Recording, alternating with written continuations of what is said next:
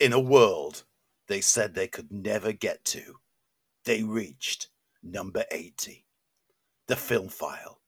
For film geeks, by film geeks.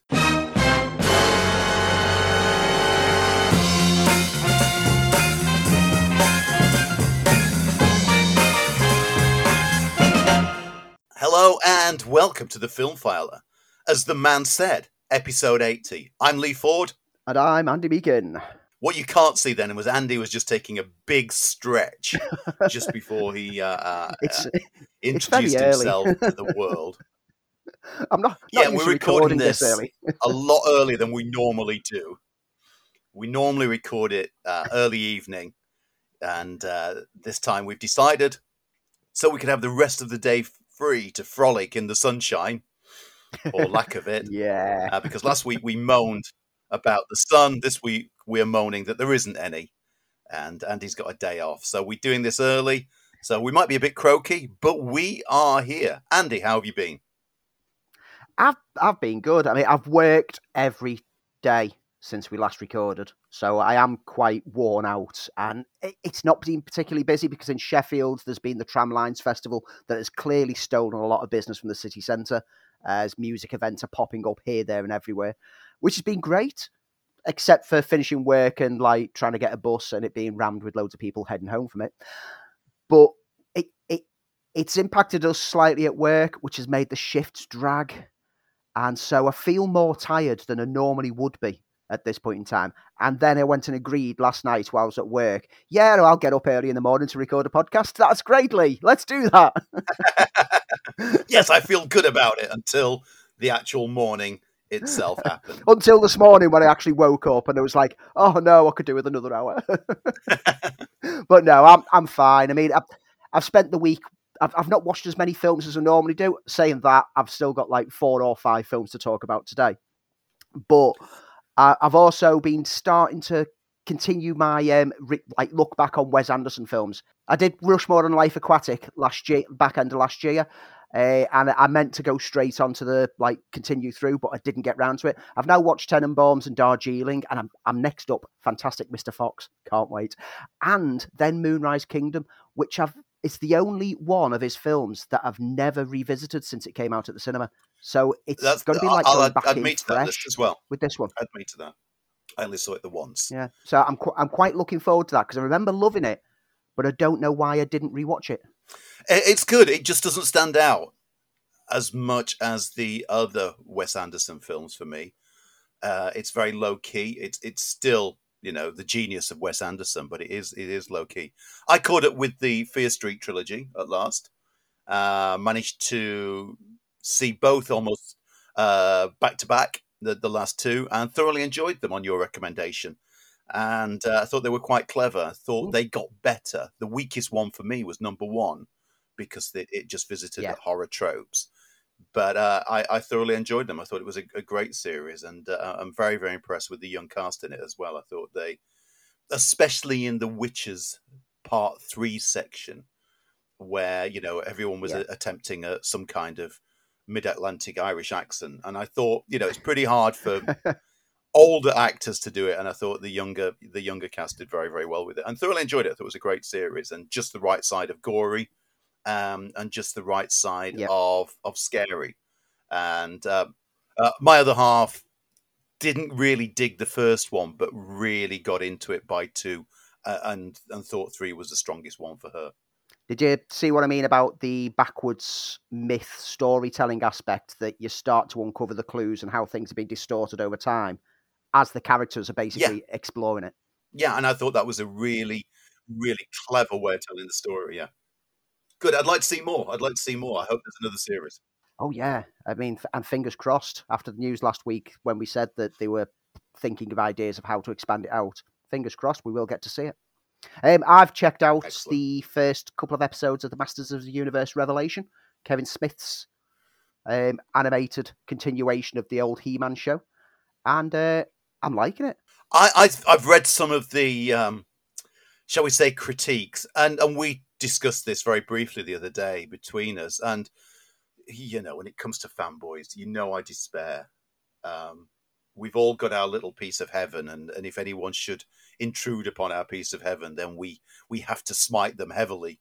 And I do feel that Kevin Smith, and I think he's made a rod for his own back, but he has been attacked by fanboys by not being a fan enough, or you've altered, you've changed, you've destroyed my dream project that it looked like this in my head, but in reality it could never look like that type. But he responded to them, so he fed them, he fed the trolls, and they come back and snap.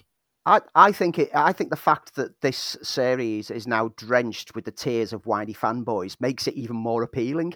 It's these fans who are moaning about it are moaning, spoiler alert, because it's got a strong female character throughout it, and they've clearly never seen the original cartoon since they were 5, and are now upset that now we have one that actually tells a story rather than just having an episode after episode of Skeletor trying to take Castle Grayskull only to be defeated, and then a little morality thing for 4 minutes at the end going, this week we've learned the importance of friendship.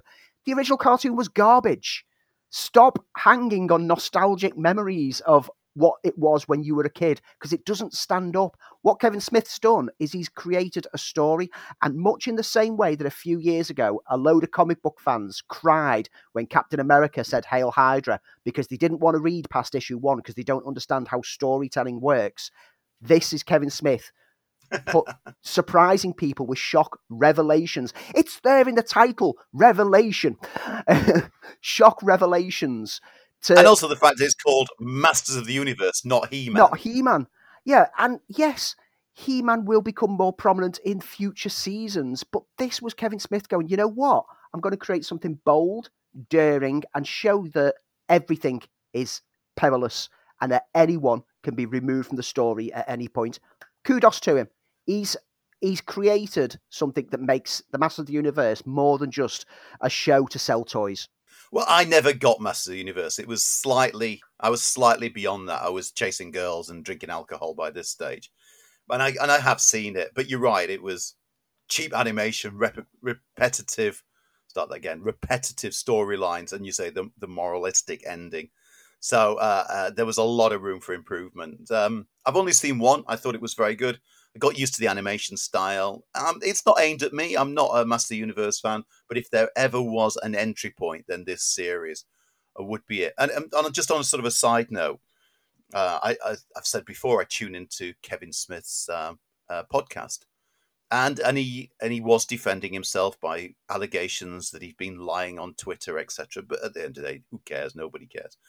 But I did a music video some years back. It was the first one for a major artist, and the lead singer of the band said, "Look, when it hits, don't read the reviews, because you will read all the good ones, all the positive ones, and then there will be a negative one or negative ones."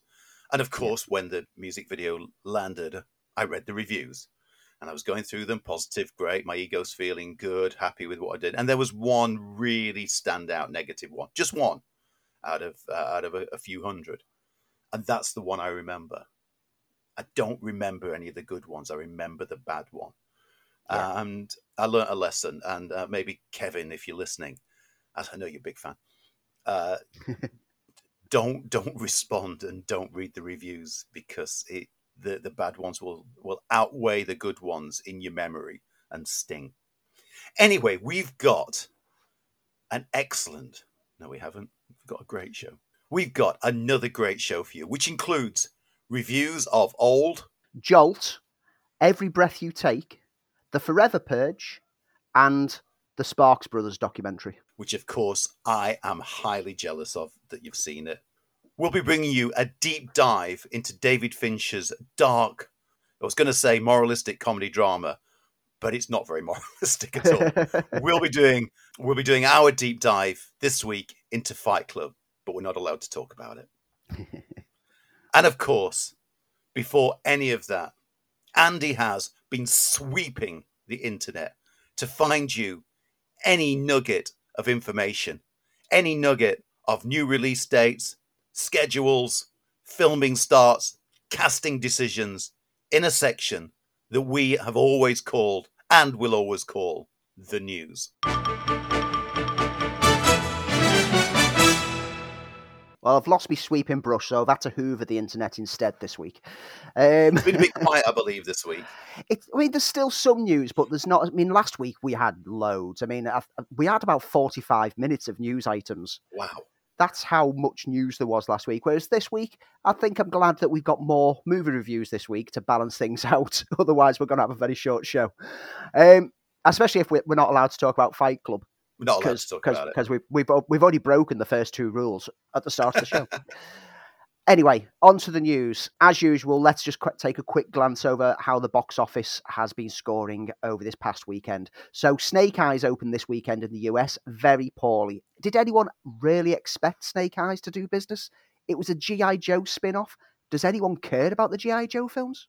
It comes back to that thing that we talk about time and time and time again, which is executives who've got that little bit older, who look back fondly over their childhood and go, I have always wanted to see a Snake Eyes spin-off from G.I. Joe's.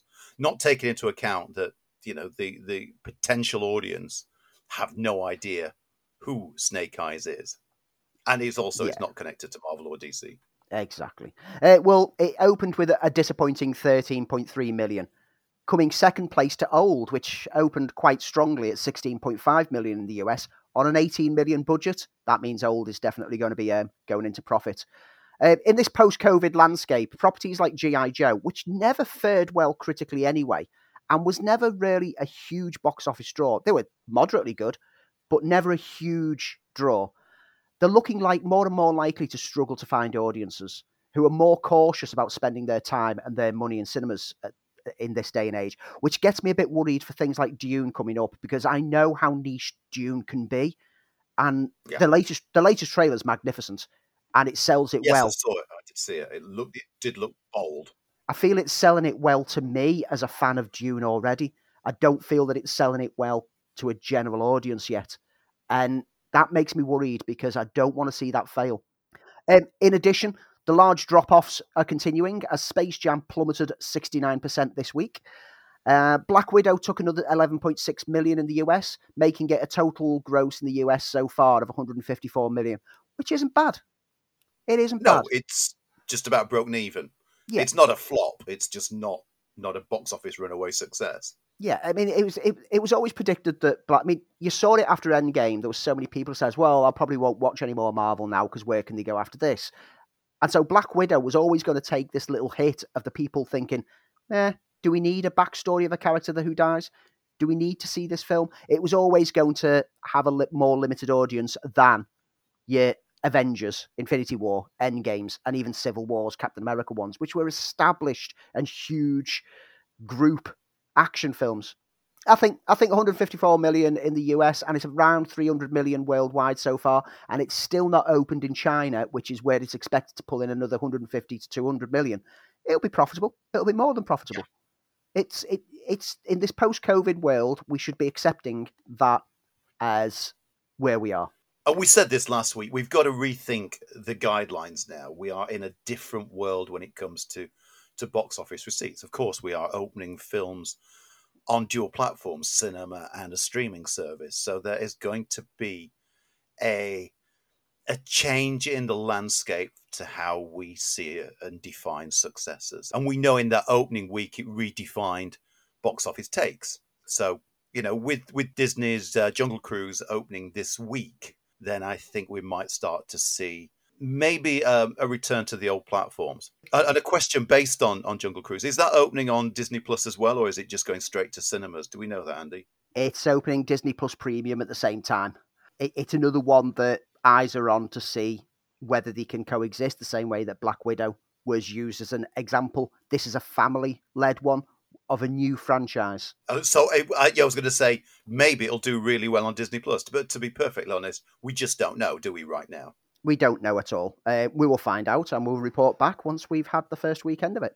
Now, disappointing news came to people in the UK who've been clamouring and looking forward to Green Knight, the Dev Patel and Alicia Vikander starring film, drawing from Arthurian mythos.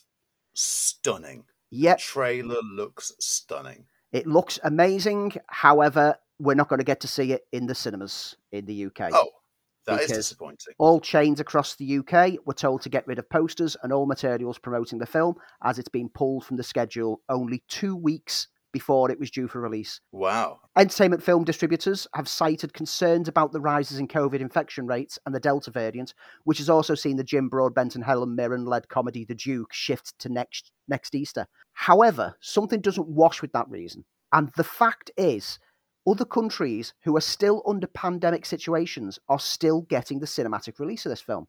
Okay. So is it more to it? Well, you could speculate, even with strong critical response that it's been getting, this was always going to be a niche film.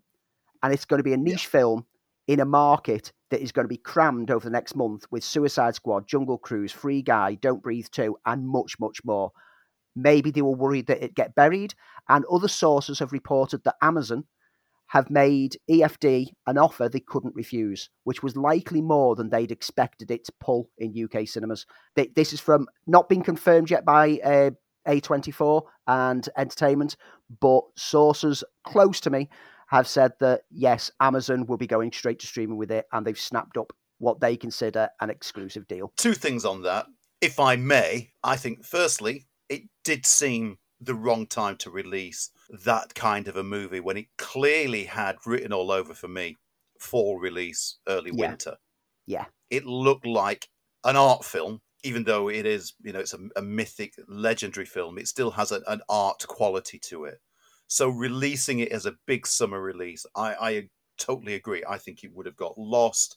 I think that the chances are we wouldn't have had big box office receipts on it, as you said, in a crowded market where people are clearly wanting the familiar first before they are going to step into. They want to see Disney. They want to see Marvel. Yeah. They want to feel comfortable going into the cinema. I do think there is a market for that film. I don't think it's a summer release. And secondly, so they may be thinking, we can release it on Amazon, but let's do a cinema release for a limited amount of time to tie in on maybe that autumn, that fall release schedule. I don't know, but I can kind of see it. It's just such a shame that it's going to go straight to Amazon because it's a luscious looking film and disappointing if we don't get to see it in some kind of cinema release, even if it's just, as I said, a limited 1 week, 2 week window just to see it on a big screen. We know Amazon's done that before, and we know Netflix have done that before, so why not do it with this film? Yeah. I'm wondering whether this is what we're going to see going forward, smaller budgeted niche releases being snapped up by streamers who can offer more than what the box office potentially would have took in this post-COVID cautious world. We saw it with Gunpowder Milkshake, that in the UK we've got to wait until September before Sky show it. This is the second film to do it. Maybe we'll see a few others drift off that jam-packed release schedule. And I think that's where the critical thing is. It's a jam-packed... We've said this a few times. For the back end of this year, every other week, there's big releases coming out, which makes it hard for the niche films to actually generate any revenue. Well, it makes it hard for the big releases. We saw that with Black Widow.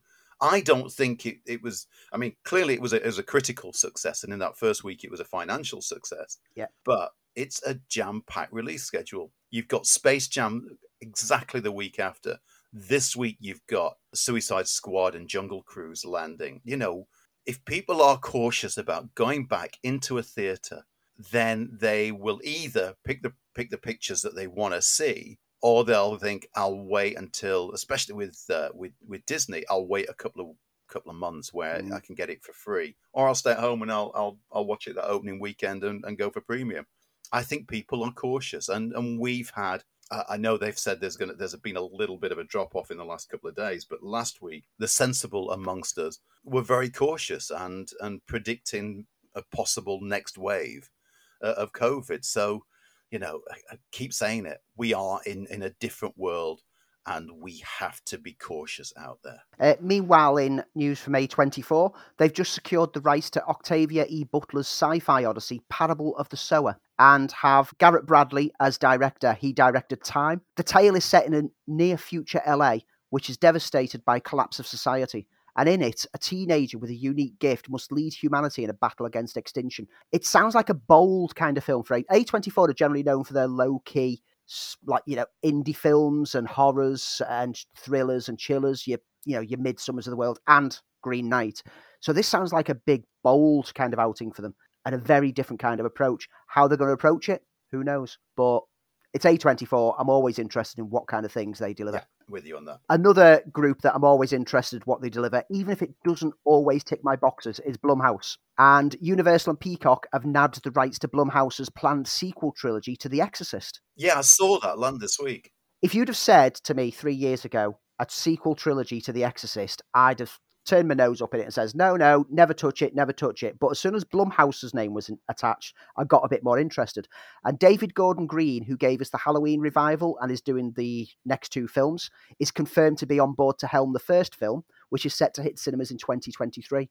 And Ellen Burstyn has also agreed to return to the franchise to reprise her role as Chris McNeil from the 1973 film, making it a true sequel to The Exorcist. Well, let's be honest. I mean, while The Exorcist is probably the best known, and still for me one of the scariest horror films I've ever seen, influential still to this date. Yeah. The sequels, bar, I'll put a sidebar on this one, number 3, certainly The Heretic and one version of Exorcist the Beginning were very, very, very poor.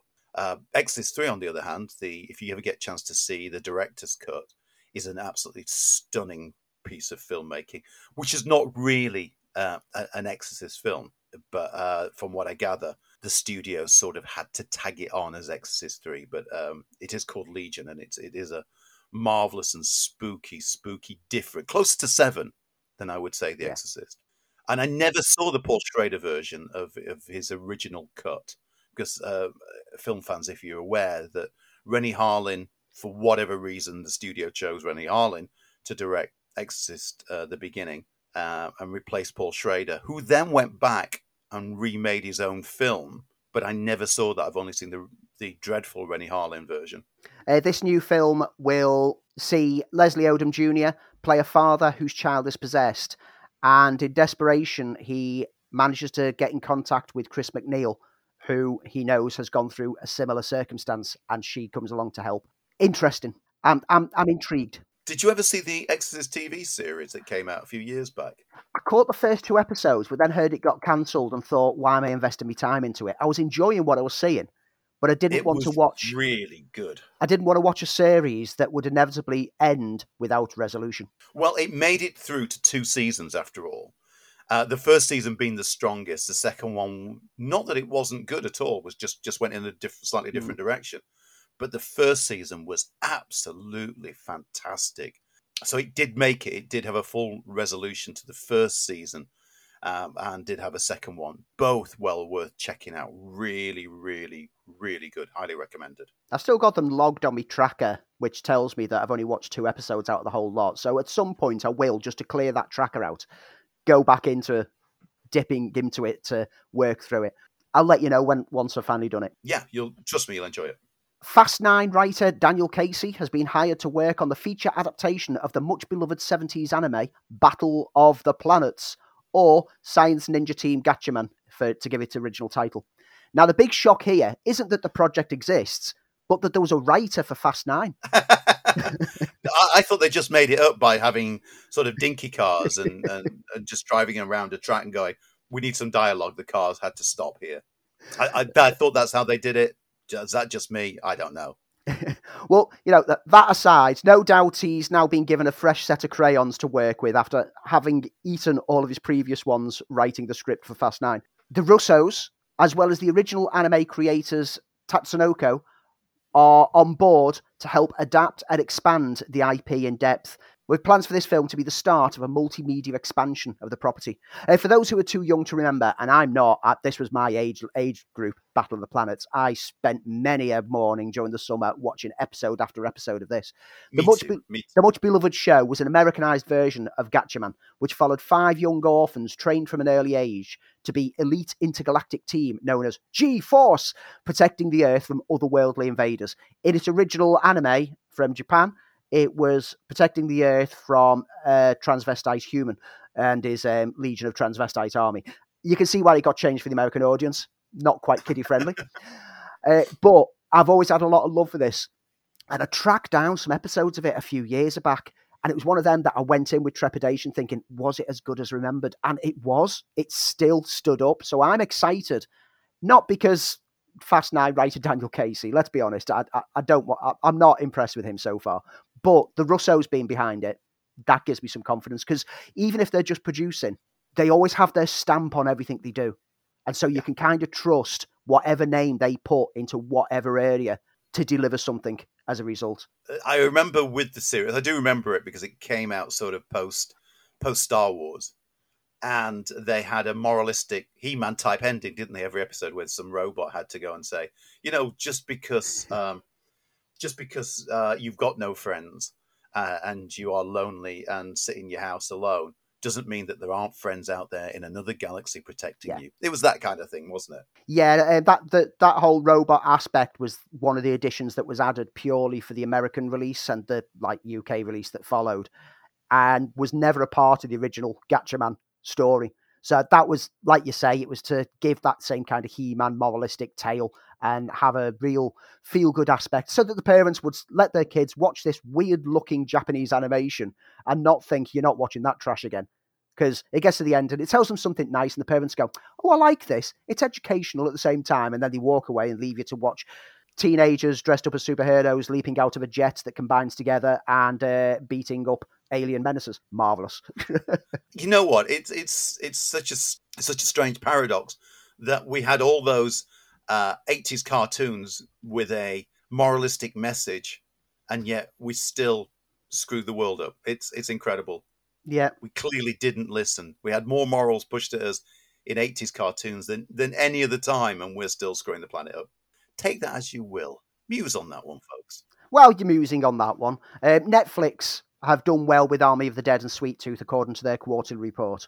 Army was checked out by 75 million subscribers in its first 4 weeks, and Sweet Tooth managed 60 million. Netflix have around 209 million subscribers globally, which means that 36% of them checked out Army of the Dead for at least 2 minutes. Why 2 minutes? Netflix say that if something's been showing for 2 minutes without someone pressing stop or moving on to something else, it means that it was a deliberate choice to watch it. And it's not just, you know how Netflix auto starts things in the background every now and then? You'll hover over something and then you go out to make a cup of tea and you find out you're 5 minutes into the show. It's basically to eliminate that accidental starting. Netflix are also planning to release a prequel to Army, which the trailer landed this week, of Army of Thieves. That was due later this year, and a spin-off anime in 2022. And in addition, Snyder's Stone Quarry Productions have now signed a 2-year deal with Netflix, allowing the service first look on any of his projects, which also includes a sequel that has been confirmed to Army of the Dead. This deal came only weeks after the announcement of Snyder's Rebel Moon, which we discussed last episode, which will be produced for Netflix. And Rebel Moon will start shooting next year, with plans for it to start a whole sci-fi franchise for Snyder for the channel.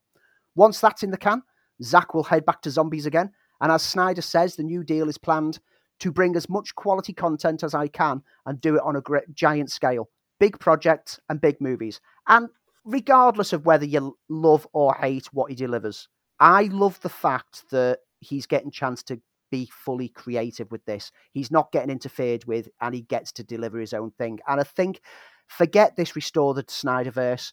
We don't want him to go and get manipulated by Warner Brothers executives and blame throwing to get thrown out again. Let him deliver what he wants. I was just about to say, he's got no time then on that busy schedule to go back to the Snyderverse. No, it's pretty much made it unlikely for him to ever go back anyway, because he's basically lined up for at least 3 years worth of continuous content here, either as producer or writer and director. So why would he go back? Why would he interfere with his schedule on these things that he's been basically given a free rein? Here's the money, do what you want with, just to go back and inevitably have a bad experience again. Yeah.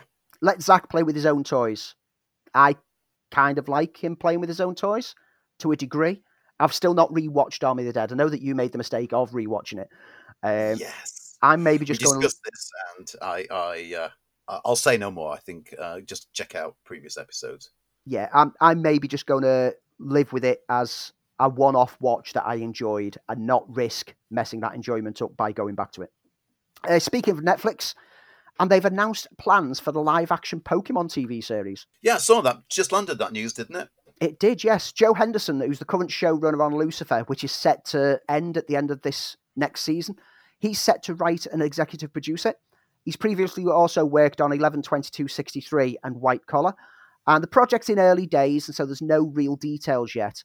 But with Netflix being the home of multiple Pokemon shows already, this is clearly their next step, along with live-action versions of other anime properties such as Cowboy Bebop and One Piece. If they can get the standard of real-life Pokemon that we saw in the Detective Pikachu movie, then this could be something lavish for the fans, but also for people who've never jumped on board Pokemon. Because I've dabbled with Pokemon, but I find it confusing as to how many different series there are of it, and where do you start? Where does it go? What should I watch?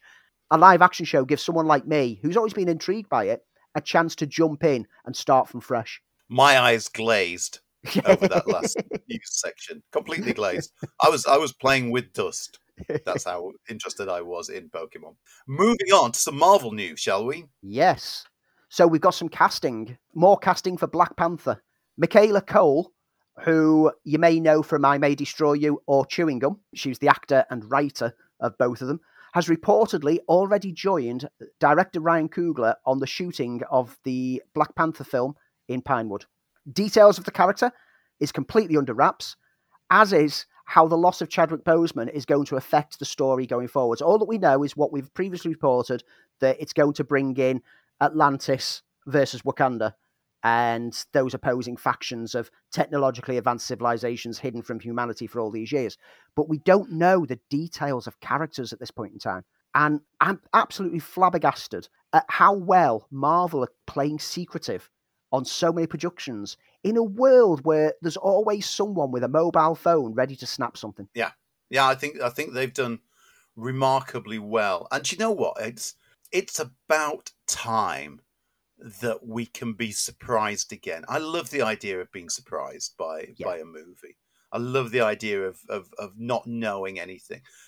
Like I remember you and I looking at each other when J.K. Simmons appeared at the end of Spider-Man Far From Home and going, wow, that was just an utter piece of cinematic delight. Yeah. That if we'd have known it was going to happen, we'd have been expecting it if it appeared in a trailer. So I kind of want to know what's happening, but also I'm looking forward to the surprise of when at some point they will reveal something. I have a speculative theory, and that's all it is, that there's going to be more than one Black Panther. Yeah. The title is Wakanda Forever, so that's my particular take. I just don't know, but I am intrigued. I have, like every other fan, I have a script in my head of what I think Wakanda Forever is, and clearly that's when you, as we've seen as we were talking about with He-Man Revelation, when you've got the script in your head, it's never going to be the same movie. But perchance to dream, as Shakespeare said.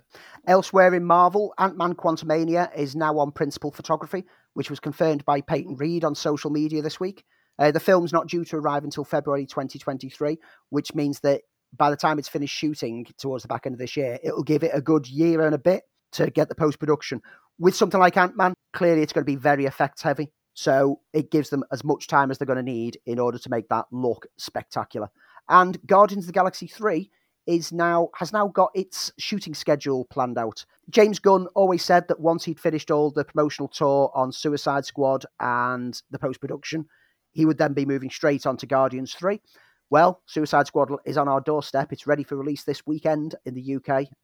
Americans, you have to wait another week. Well, apparently the script's been in place since his dismissal from Disney, and in the meantime, he's been tweaking and revisiting it and revising it constantly. So it's going to be the best possible script he can produce because he's had no deadline on the script. So looking forward to catching a little bit of news, some casting news on that. Of course, the big fan theory on that one is Adam Warlock. Will he appear, and who will be playing him in this film? Yeah, production's set to start in November. As for speculation on Adam Warlock, if it's not Henry Cavill, I'm not interested. Keanu Reeves. There has been rumours of Henry Cavill talking with Feige for potential appearances, and when we were discussing this at work, my instant thought was like, so Adam Warlock is the perfect specimen. Henry Cavill is the perfect specimen. It's a no-brainer. Captain Britain. Captain Britain. Yeah, I mean, Yeah, I've said it. I've long wanted Captain Britain to enter the MCU, and I know there's a load of people out there who feel the same, and I would love it if they actually do bring it.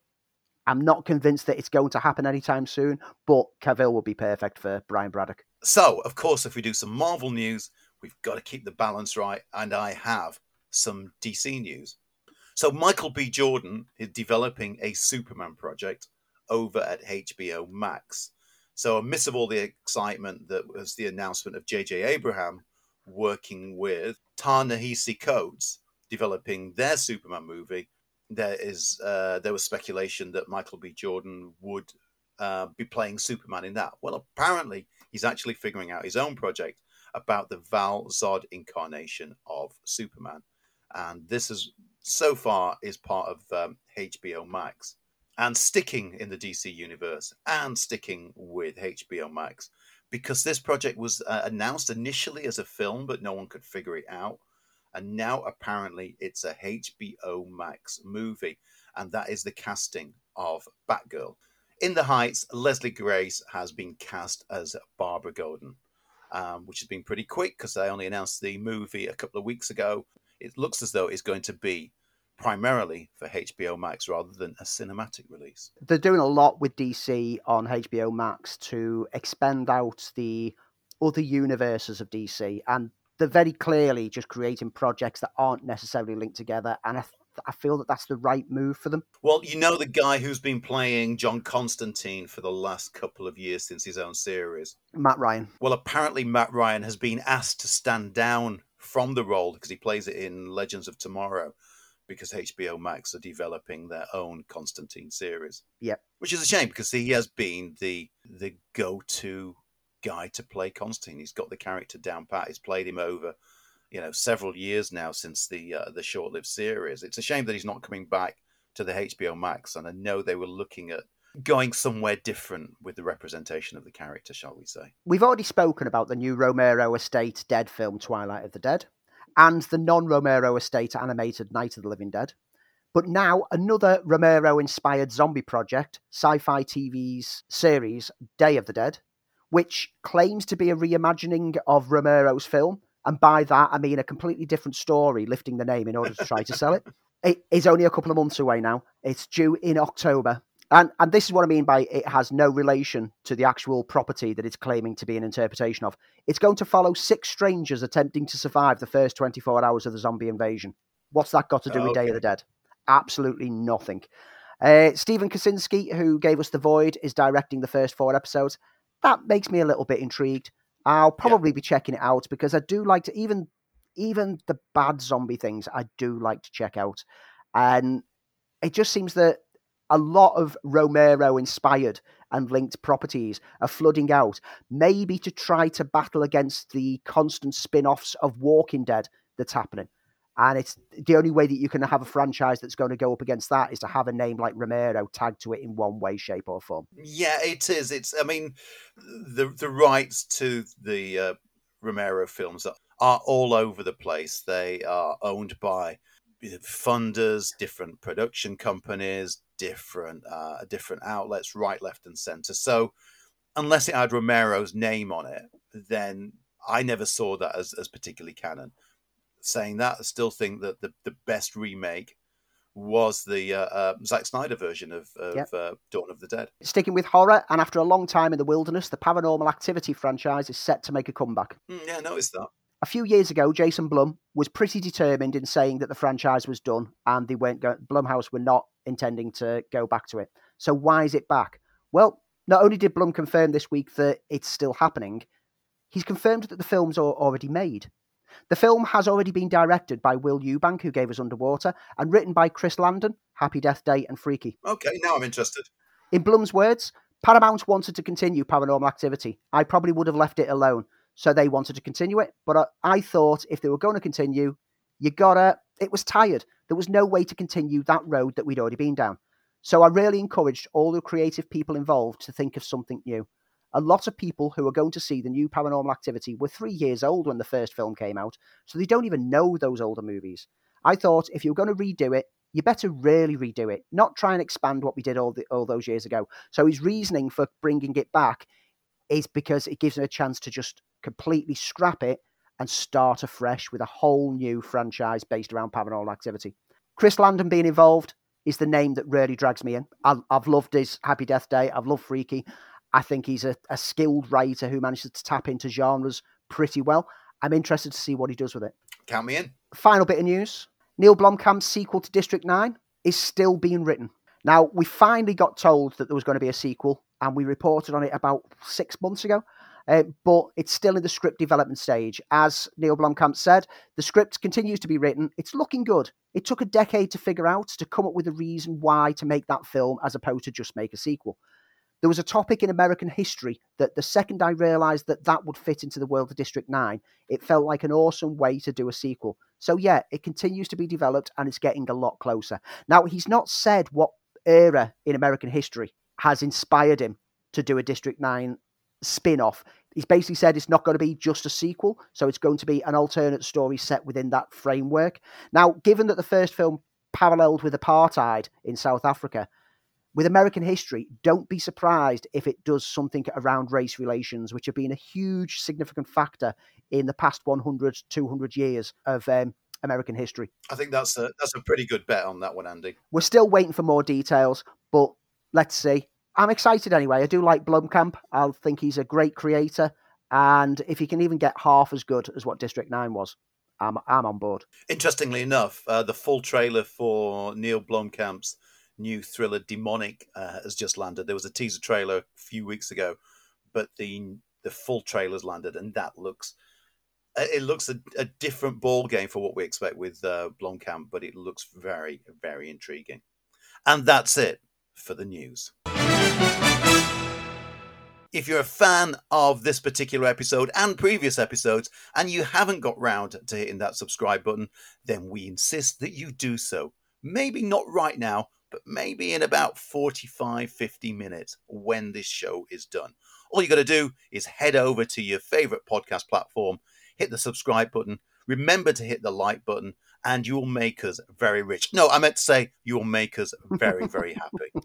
If you want to know more about the Film File, well, you can do that as well. All you have to do is head on over to Twitter and follow us at Film File UK. Head over to Instagram and follow us there, Film File UK. Or send us an email and ask us questions, and we'll happily reply to them. Seriously, if you email in a question, I guarantee that I will reply. It can be any question, except for the colour of your underwear. It's about film. Yeah, don't ask questions about what underwear I'm wearing. That's none of your business. But yeah, if the you want to, for me is none. By the way, none at all. Commando. But if you want to email us, you can do so. podcast@filmfile.uk. And still to come, we've got a ton load of reviews. But before that, this week's deep dive. This week's deep dive takes us back to the heady days of 1999. I can't believe that this film is over 20 years old. And when I did my research for it, I absolutely was aghast because this film left its mark, both intellectually and at times physically. We're talking about David Fincher's very dark Fight Club. How much can you know about yourself? You've never been in a fight. From the director of Seven. The first rule of Fight Club is do not talk about Fight Club. We gotta take Fight Club up a notch. What did you guys do? Without pain, we would have nothing. What kind of sick game are you playing? Brad Pitt. We're not killing anyone, man. We're setting them free.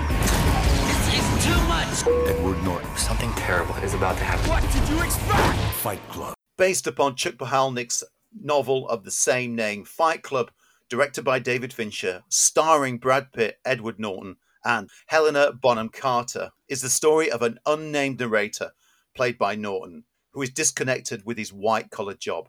He forms Fight Club with soap salesman Tyler Durden, played by Brad Pitt, and becomes embroiled in a relationship with a destitute woman. The film takes you into an examination of postmodern advertising. It takes you into a world of postmodern masculinity. But of course, we can't talk about that. This is a film that when I saw it, I couldn't believe what I was watching. This film felt bold in a way that a film that not felt bold since 1970s cinema. This film played with some big ideas, and it was kind of a coming-of-an-age story for those sorts of people who didn't know where they were in the world. Dramatic, stunning-looking, and still has an impact to this day. Andy, Fight Club. Can you talk about it? We're going to talk about it. And a quick warning to anyone who's not watched this film that's over 20 years old is spoiler alerts. You can't talk about Fight Club without dropping some spoilers, because we need to talk about the twist, and we'll talk about it a bit later on. If you've not seen it yet, seriously, you can't have been that bothered, or if you've just not got round to it, pause this, go watch it, come back, continue listening. Either that, or just accept you're never going to watch it and just be educated on it so you can impress your friends and pretend you have with what we tell you. So let me start off by saying that this is one of those films adapted from a book that I hadn't read the book before it came out, but I've read the book since, that is actually better than the book that inspired it. And even the book writer has said so. Indeed, the follow-up graphic novel that he went on to write over the past few years, whilst it picks up the events from the end of the book, it adopts the style and flow of the film a lot more than the book. And who can blame him for doing so, as the film is not only a fantastic twisty tale of mayhem, but it's a masterclass in cinematic technique. Right from the opening scene, when I saw this on the big screen on its very limited release, and I pretty much was the only person in the audience of the screening that I went to, the thumping score by the Dust Brothers kicked in as we pull out from a CGI manifestation of the molecules and cells in skin through a bead of sweat along a gun barrel until we see that it's lodged in the mouth of Ed Norton's narrator. And at that point, I was like, what have I walked into? And I was in.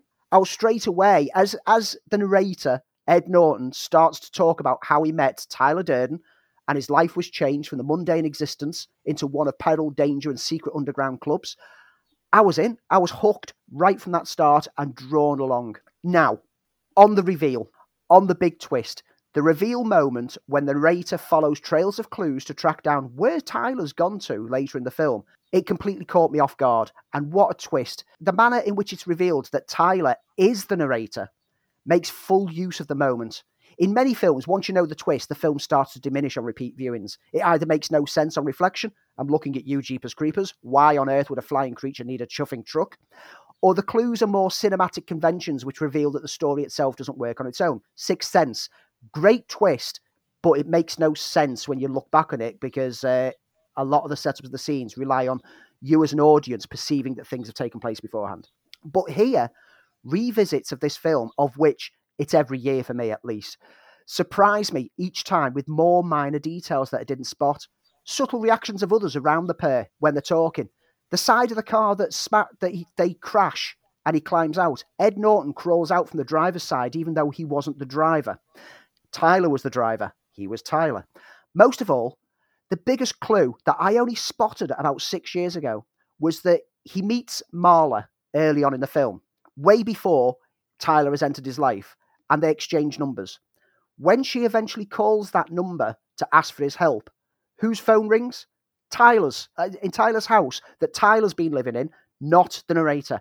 And that should have signified it. But I missed every single one of these clues because they're so perfectly placed that it just feels like a natural part of the story. Me too, Andy. I'm absolutely with you on that one. It was a great reveal. In fact, the way it's done also becomes a purely cinematic reveal as well, because the film goes crazy as the narrator does when he puts all the clues together. It's just one of those fantastic moments. And you're right, you go back and you can join the clues. It does make sense because they are so well placed. But who would think it? Who would think that those two characters are the same character? And that's when it works. It works wonderfully. It's a stunning piece of cinema reveal. It's important to say that this film is more than just the twist. It's more than just a story of a man with split personalities. It's a deconstruction of the place modern man has in the world. It's a stab at consumer culture. It's a cynical revolution against corporate America, all rolled into one. The Fight Club of the title starts as a way to feel more like the hunter-gatherer male, regain some of that artificial sense of worth. But it evolves into a statement against capitalism with plots to strike out at society. And it's very dark, but it's also very, very funny. It knows when to use the humour. And that's why it gained a lot of its controversy, because this film could be interpreted in many, many different ways. You can, depending on your political point of view, as well interpret it in many different ways. You can see it as a cry for fascism, if you wish so, when Tyler Durden puts his Project Mayhem into the works. It can be seen as Edward Norton says, it's examines Generation X angst, the middle children of history, and the values and conflicts of that particular generation, where you're fighting against consumerism to try and find yourself. So it could be seen as an almost a communist ideal. There are so many different elements that you can bring to this particular movie, depending on your own ideology. And I think that's what makes it, and I mean this in a perfectly good way, a dangerous film. And a dangerous film because it makes you think and consider, and that it is a metaphor for whatever ideal that you bring to it, whether that's a push against having expensive furniture, or what it means to be happy, or what it means to be a man. You can bring that, and it's almost a Chinese wall Fight Club. You write on it what you think is your ideology. And I guess that makes it dangerous to some extent, because you are having to think for yourself and reach conclusions within it. But that's what makes it a clever film. The casting in this film is magnificent. Edward Norton has never been better, as far as I'm concerned.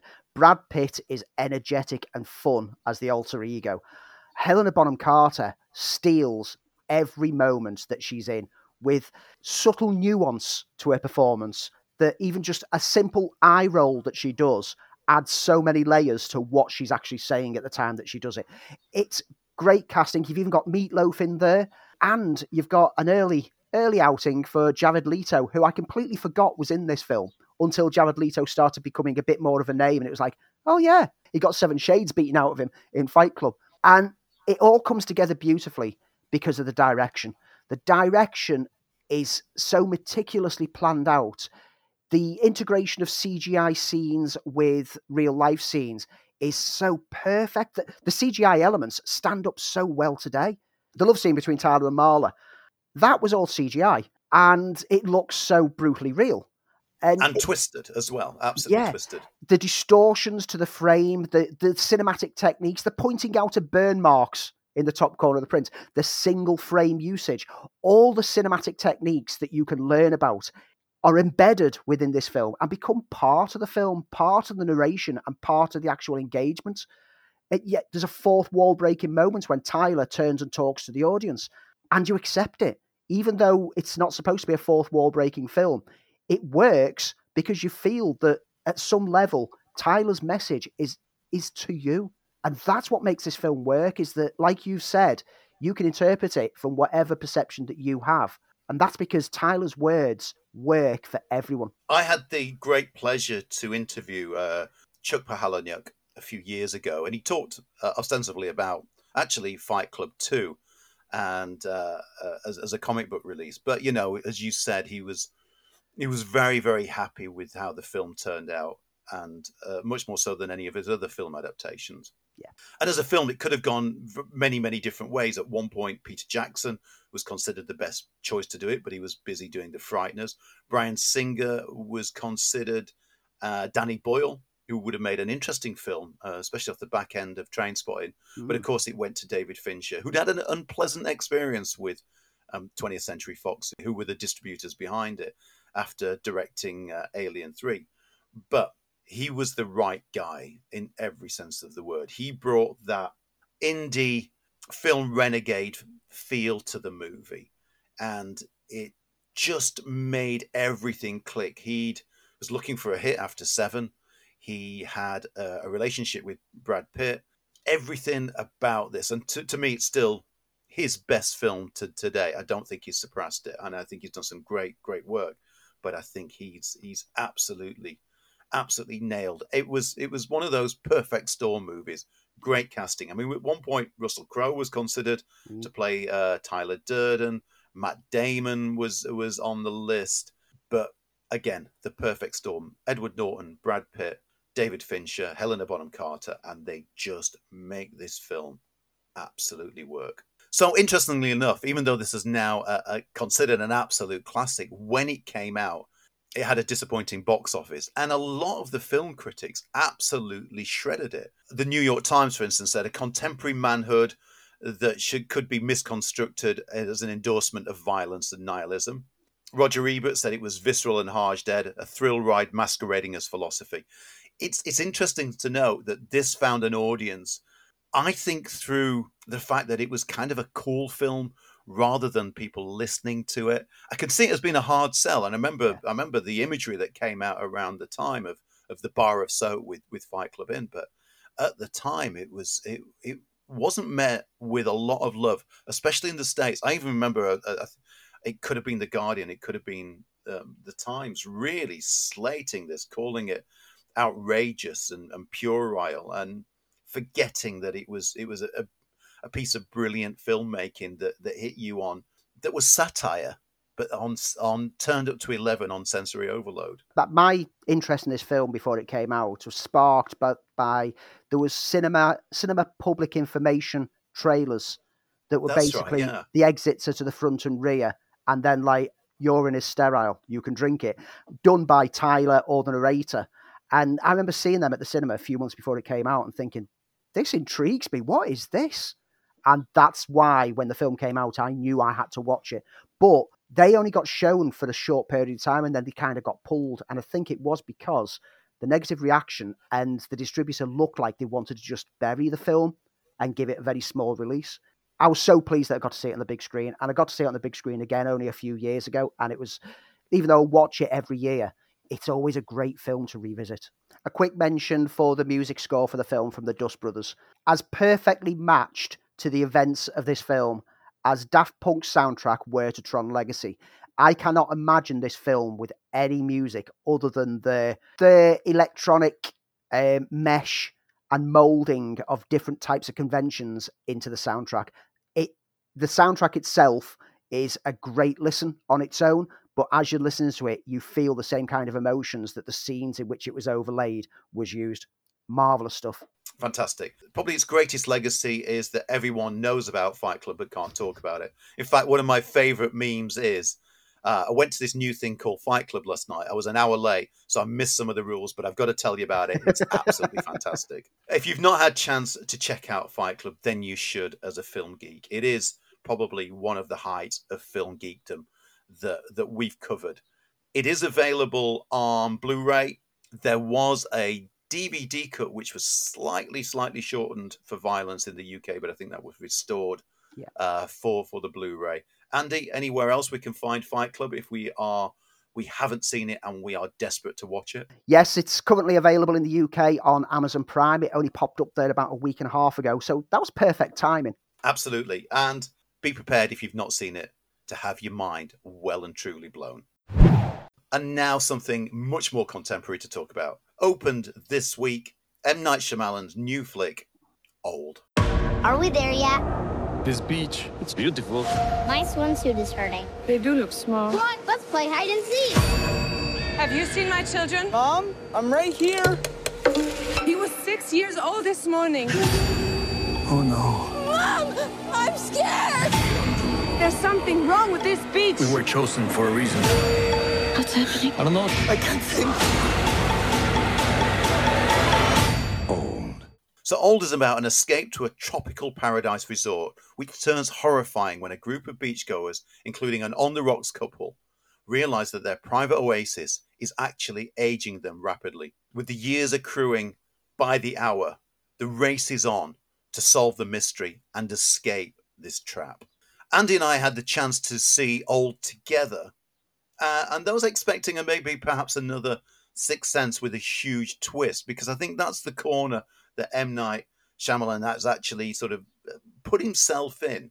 This is probably his most, well, it's a Twilight Zone of a film that doesn't rely on a huge twist. This is a film that is at times emotional, thrilling, and scary. But for me, it slightly missed the mark from what is initially a fantastic idea, but he's let down by being somewhat overlong. Shave 10 minutes of this film, and it's not a long film. Shave 10 minutes of this film And while you're dealing with the human aspect of aging and the quest to try and escape, it would have added a sense of thrill.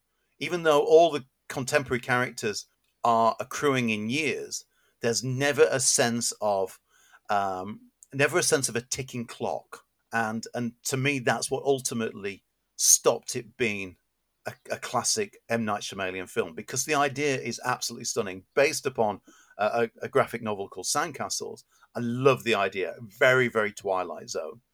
But there are certain elements, and the more I thought about this film, the more those elements bothered me, that stopped it being a good film from becoming a great film. I rated this, after I watched it, a 3 out of 5. I agree with you that there's something. It's a great concept. It's a great story basis, and there's so many positives in it. But it's the presentation that makes it suffer slightly. Positives first, the cast in it are marvellous. Nobody overplays the role or tries to steal a scene. Everyone plays very naturally, which makes the surreal mystery feel very grounded. Gael Garcia Bernal's husband coming to terms with his wife's illness and her affair that we discover throughout the film is our initial focus. But when you introduce characters such as Rufus Sewell's bigoted doctor who's suffering from schizophrenia, he adds a chilling menace to the group, but never feels overly menacing. He just feels like he's in the background lurking, and you never know what he's going to do next. And I said at the time that we watched it, the one thing that I love with Shyamalan is his camera work and the fluid nature that he brings to a lot of his films. He likes to do tracking shots. He likes to do sweeping shots. And it allows him to do minor changes in a single scene that catch you off kilter. There's a couple of great moments where the characters are all discussing things on the beach and the camera is positioned between them and it's rotating round slowly. So, and this is something that you won't get on the home release. This was perfect for the cinema because the surround sound in the cinema, the voices were going behind your head and coming back to the other side. Yeah. And by the time it panned round, something had changed in the shot. Someone had moved away from it, or something had changed in the background. And that is the skill that he brings to making things. He uses this kind of camera trickery on set to just keep you off kilter. It keeps your focus disrupted. You're trying to listen to the voices behind you, but you should be paying attention to the images in front of you and the reactions in front of you. However, over the past few years, Shyamalan's been working with lower budgets and with full creative control. He stepped away from the shackles of blockbuster Hollywood. He's carving his own stories in his own way, for good or for bad.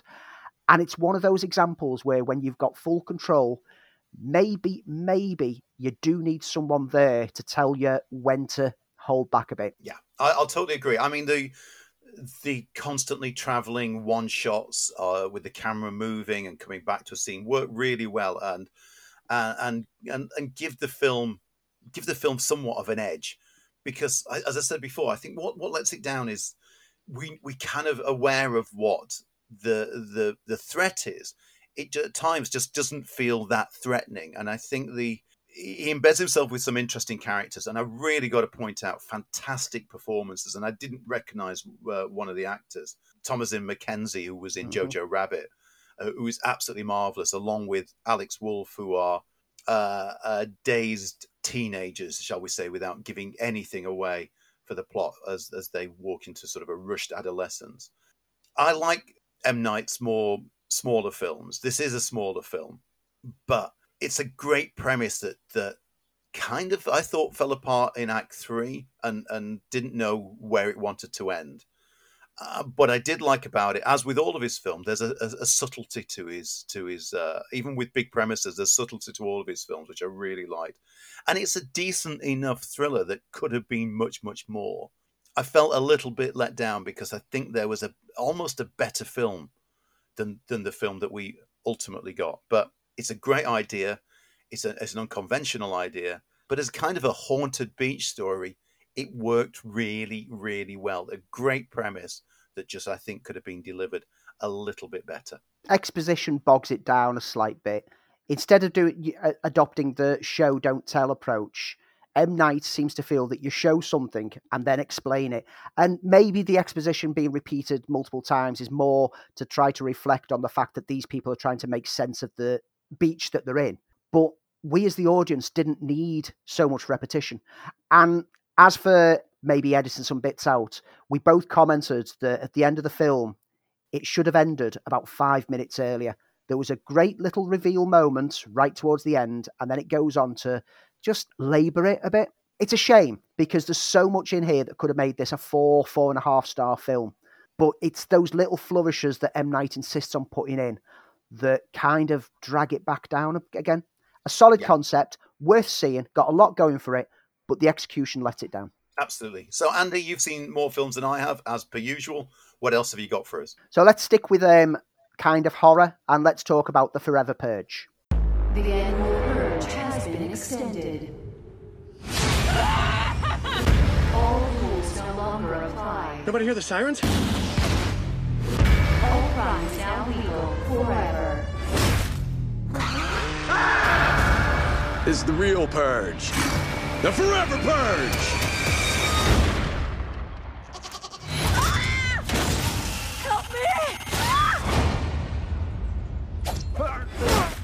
Okay, I've only seen 3 of the Purge movies. And what I did like about them before you start your review is they almost, again, have a kind of an anthology Twilight Zone type feel. So the first one was almost an Under Siege movie. The second one opened up the world, very Escape from New York. The third one, again, explored the world of the Purge, but felt different than the first 2. So I've liked that element. But by the end of 3, and about, to be honest, about halfway through 3, I'd had enough of the Purge series. To boot, there's been a TV series about the Purge, and now we've got what's so far going to be known as the final Purge. So, the Forever Purge. This time, the NFFA are back in power, and they've reinstated the Purge. And the film focuses on a Mexican community who are made up of folk who fled Mexico, but now find themselves targeted during the Purge. But confined to their safe havens, they survive to the morning, only to find that a force of white nationals have decided that the Purge should continue, and anyone impure is going to be wiped out in what they now deem the Forever Purge. Now, the manner in which the Purge films approaches elements of our own social and political world has always been an interesting concept. It's been something that I've got time for. And here, the look at immigration and wall-building policies is explored in the underlying themes, as is the horrifying idea of what could happen if a certain person comes back into power again. The NFFA in this have just been re-elected after they got deposed at the end of the third film. We know that a certain person, when he didn't get elected, led to riots in the streets. If he got back into power, would we see something like this play out? And that's the interesting bit of this. However, the film itself, as you've kind of speculated is going to happen, just simply becomes another Purge film with a family running from pursuers. Just because the context and setting has changed, it doesn't make it any different. This means that the predictability is still there and it's well executed, but I've been down this road a few times already and it just feels very regurgitated.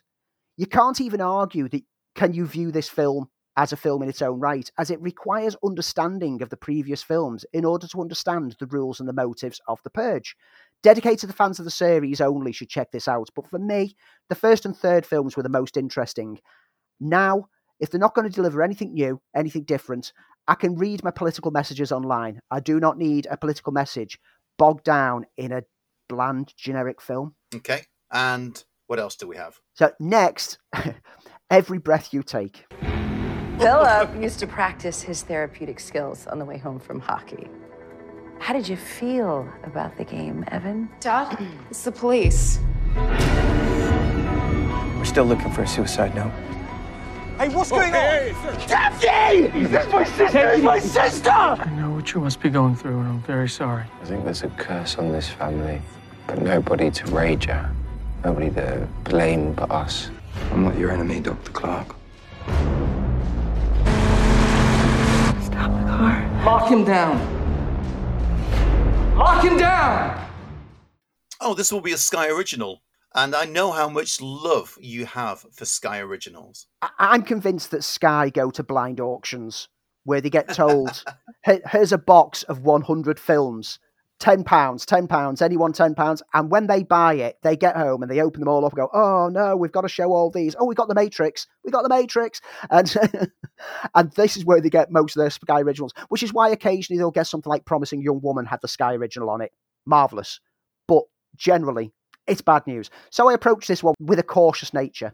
This one has Casey Affleck in it. Generally, I find him quite interesting. And what I was met with was a film so unimpressive that by the time I came to write the review, I'd pretty much forgotten everything that I'd seen in it. A psychiatrist played by Casey Affleck, who plays as bored as he can manage, finds his life and family targeted by the brother of a patient who killed herself. As the brother weaves his way into their lives, he begins to manipulate his wife and daughter and drive them against him. What on paper reads like a tense psychodrama with echoes of Cape Fear plays out in a ploddingly dull manner, with a cast who seem as clearly as bored as I was. In addition, there's an early scene in the film where they use Google to find out something about the brother's writing career. And sadly, that makes a twist later on in the film make no sense at all. No spoilers here. I'm not going to spoil it. But if you search for an author online, there's certain things that come up that straight away should tell you that the twist can't work. It's a Sky original, one from the blind auction that Sky clearly go to. And this one, despite the star power involved, it just isn't any good. No one involved in it feels like they actually cared about the film that they're delivering. And yeah, it's instantly skippable, instantly missable. However, watching films like this does make me appreciate films like The Forever Purge a lot more. And what else do we have? So next, on the flip side, Jolt on Amazon, which is an Amazon original, was an absolute blast. Hello? This is Detective Vickers. Sounds like your guy was involved in some pretty sketchy business. I'm gonna find who did this. If you go down that path, you are never, ever going to get better. Deal with her. You spent years being forced to repress your anger. But now, you have seen how powerful you can be when you embrace your rage. Oh, seriously? You're gonna make me go through the whole face-stomping, bone-breaking, making a mess routine? Okay, fine. I'm not saying it's a good film. It's not, but it's a fun film. Kate Beckinsale, who hasn't been doing much recently after years of fighting with vamps and lichens in the Underworld series, was the only reason that I tuned into this to see, oh, what's she been up to? Let's have a look. You know what? It was fun. She plays a woman who has a medical condition that makes her fly into rage at even the most minor of annoyances. However, a bodysuit harness, which she uses to shock herself, hence the jolt of the title, keeps her calm, mostly. But when a possible love interest, who may naturally calm her, is killed, her rage sets her on a revenge spree. And Jolt is pretty much on the same level as films such as Crank, in that it isn't taking itself seriously at all. So if you just jump in for the ride, you can have an absolute blast as Beckinsale beats her way through the underworld seeking retribution. It was fun. It didn't outstay its welcome. It was witty. I had a ride with it. Strangely, I'm not drawn to that, Andy. As much as I like Kate Beckinsale, and I'm so impressed of where her career has gone, that she has become a tough-ass action star. I'm still not drawn to it. Like I say, it's not a good film, the same way that Crank isn't a good film. But I can drop myself down to a certain level with these elements of film, as long as they don't try to be pretentious or think that there's something more than what they are, and I'm happy to enjoy it. It's the throwaway blast. But my film of the week is a documentary that gets a very limited single show screening this week before it'll eventually come onto a streaming service or home release. And I'm so jealous that you've seen this. And this is so jealous. Edgar Wright's The Sparks Brothers. Who are Sparks? They're otherworldly. Odd. A total enigma to me. They've always consistently pushed the envelope. They're doing something interesting, but you can't quite put your finger on what it is. Sparks! Sparks! We are Sparks. Dude. Top of the Pops, Thursday night. I remember thinking, what is that? Word of mouth begins. I love it. My favourite is John Lennon ringing up Ringo Starr. You won't believe what's on the television. What? This is only big enough for the both of us. They're the best British group ever to come out of America. When I read that this documentary was about the hugely influential, enigmatic band that not many people remember, I was quite confused. They're still making music. Surely people know who they are. But over the past week at work, I've discovered that not many people do. I've been asked, is this a spoof documentary like Spinal Tap? Which, look, I've had me doing a double take at the person who asked that. I've had someone say that they've never heard of them, even though I've got about 7 or 8 of their tracks on the playlist in the foyer at work, and so they have heard of them. And even when I asked, surely you know this town ain't big enough for the both of us, blank expressions were looking at me while people shook their heads. And I was flabbergasted. And that was the point at which I realised that, yeah, maybe people don't know who the Sparks Brothers are. And then, as I was watching it, I realised that despite loving their music, with its ever-evolving nature and venti anti-norm attitude, I knew very little about Ron and Russell themselves. And within the first few minutes, I was like, what? They're not British? So I didn't even know who Sparks were, despite the fact that I loved their music. This documentary, directed by Edgar Wright, is a fascinating journey into the career of the two very secretive artists who have released albums, over 20 albums, since 1971. Many synth pop and alternative bands cite them as one of their biggest influences. Sex Pistols, Depeche Mode, Duran Duran, Erasure, Björk, even Kurt Cobain referenced Sparks when crafting some of the pieces for Bleach by Nirvana, and yet they're so little known. But importantly, for approaching this film, I'm talking to someone who knows their music, who was surprised at some of the revelations that we're discovering about their lives here. But you don't have to be a fan of their music to follow and enjoy this documentary. This documentary advertises itself as, this is about the band that your favourite band like. It's not saying this is about your favourite band. You probably never heard of them, but everything that you listen to has been influenced at some point by the Sparks Brothers, and it makes it such an engaging documentary. At 140 minutes long, you might think it's a tad long, but that time flew by. And by the end, I was slightly wiser to who they are, still quite baffled as to who they are, and I discovered there's a chunk of their music that even I've yet to explore. Fascinating, very witty, and a great look at the lives of two musicians who make music for themselves and have only sold out once in an ironic way.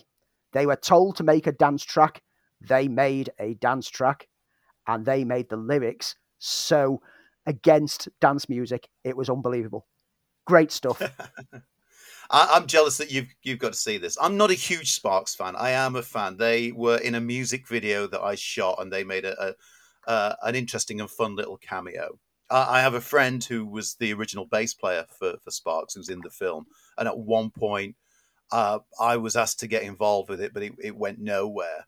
So I'm interested to see this. Interestingly enough, I've got a lot of friends. Some of my peers are huge, absolutely huge Sparks fans, and they were saddened by the fact that there's only one screening for this.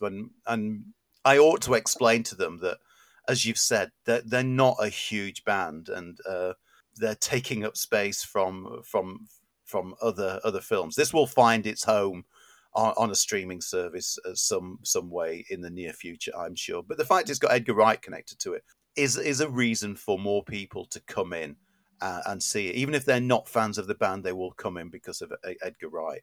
And that's a positive for the band. So I am disappointed I cannot make this Thursday. I have an obligation. But I am looking forward to seeing this film. I've heard lots of good things about it, and I've been tracking it for the last couple of years. As I said, I know people connected to it. So I'm interested to see what it looks like. Okay, well, anything else to look forward to happening streaming or hitting the cinemas this next week, Andy? Well, cinemas are the big thing this weekend, aren't they? We've got Suicide Squad, which is James Gunn taking on DC with a Dirty Dozen style approach. I'll be there. It looks absolutely bonkers, and we will be talking enthusiastically, hopefully, about it next week. There's also Jungle Cruise, which sees Rock the Dwayne Johnson and Emily Blunt in a fun action romp based on a Disney park ride, which looks very Pirates of the Caribbean meets Jumanji. And I've heard some reviews say that it's got a feel of Romancing the Stone, and I've also heard African Queen about it. Yeah, so I'm on board for this. I'm looking forward to it. I wasn't sold until I saw the trailer, but I now want to see it. Over on Now TV, we've spoken about it so many times. Knives Out lands on Now TV.